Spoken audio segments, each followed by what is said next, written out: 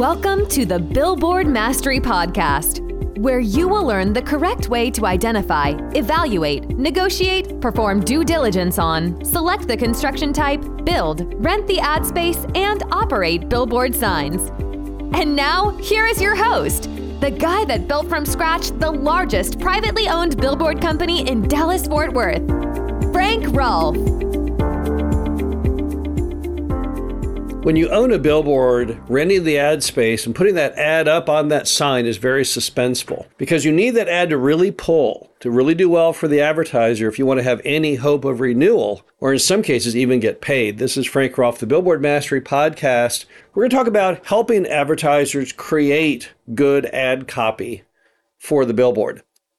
Now, I've done thousands of advertisements for advertisers, and you can spot the winners from the losers pretty rapidly. So what makes an ad work? Well, the first thing, which you know on the front end when you sold the ad, is if you can use the words exit now or next exit, or somehow so the sign has a very close proximity to the exit. Because for billboards, that's the most powerful tool.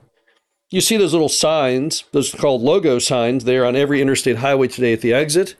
They tell you every restaurant, every hotel, every attraction at that exit. Why aren't they 20 miles earlier? Because being at the exit is a big part of the power of signs. So the first item is, can you put exit now? And if you can, put that prominently on the ad, because that is the key driver. Another item is, let's use good graphics.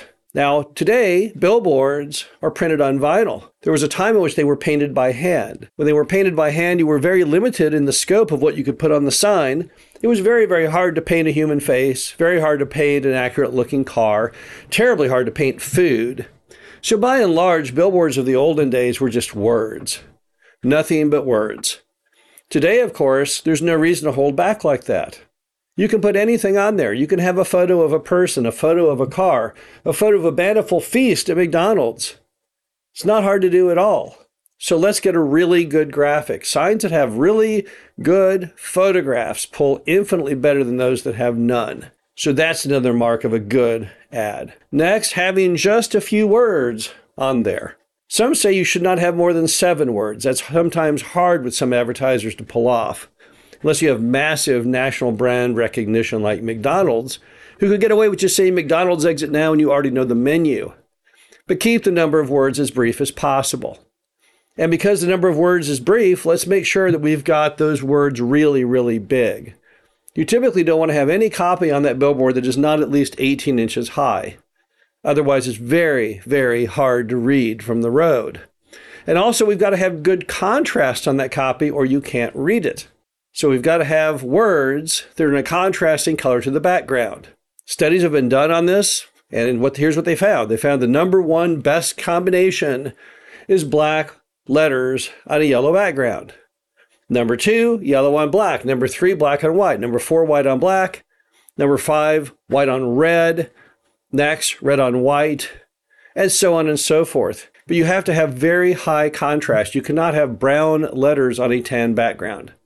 Your eye will simply not be able to differentiate the letters and you won't be able to read it. Now, those are all the fundamentals. But how do you come up with the actual ad? The concept, the idea of what you're doing?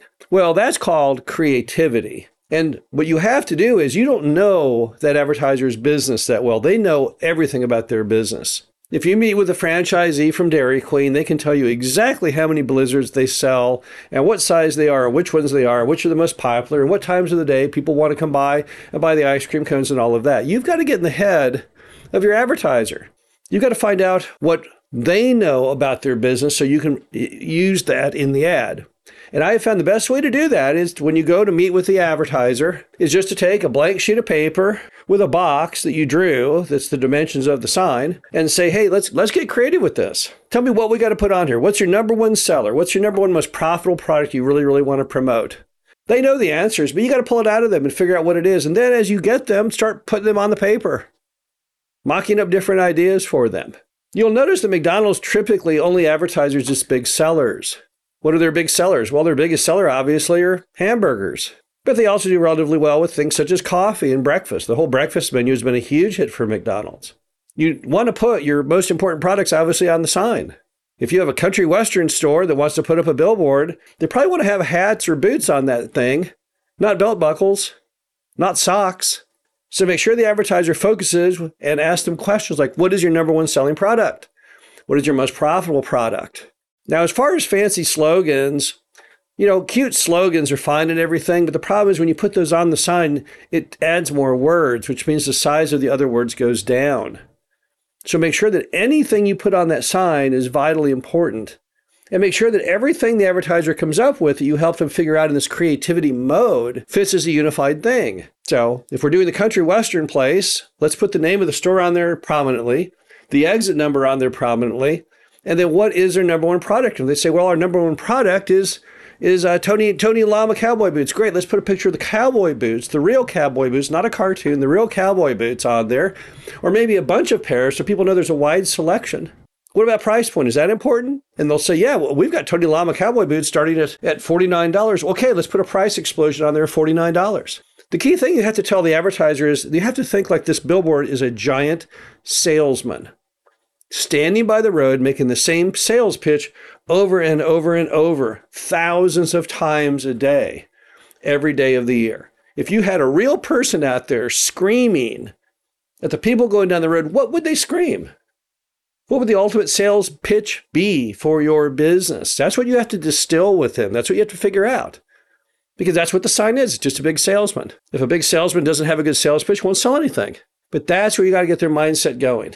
So we've got this sign. The sign is your salesman. The sign structure belongs to me, but you're renting it from me. And the salesman is going to say anything you want to that traffic. What is the message? The most important message you should convey. And once they tell you what that message is, it's up to you to try and figure out the best way graphically to make that have all the other features we talked about. Contrast, size of words, and all that. They can't figure that part out. But you've got to get from them that grain of sand that creates the pearl that makes that sign highly successful. This is Frank Roth, the Billboard Mastery Podcast. Hope you enjoyed this. Talk to you again soon. Thank you for listening to the Billboard Mastery Podcast. Be sure to visit us at www.billboardmastery.com, where you can find past episodes of this show, plus an array of information to help you successfully build, buy, and operate billboard signs.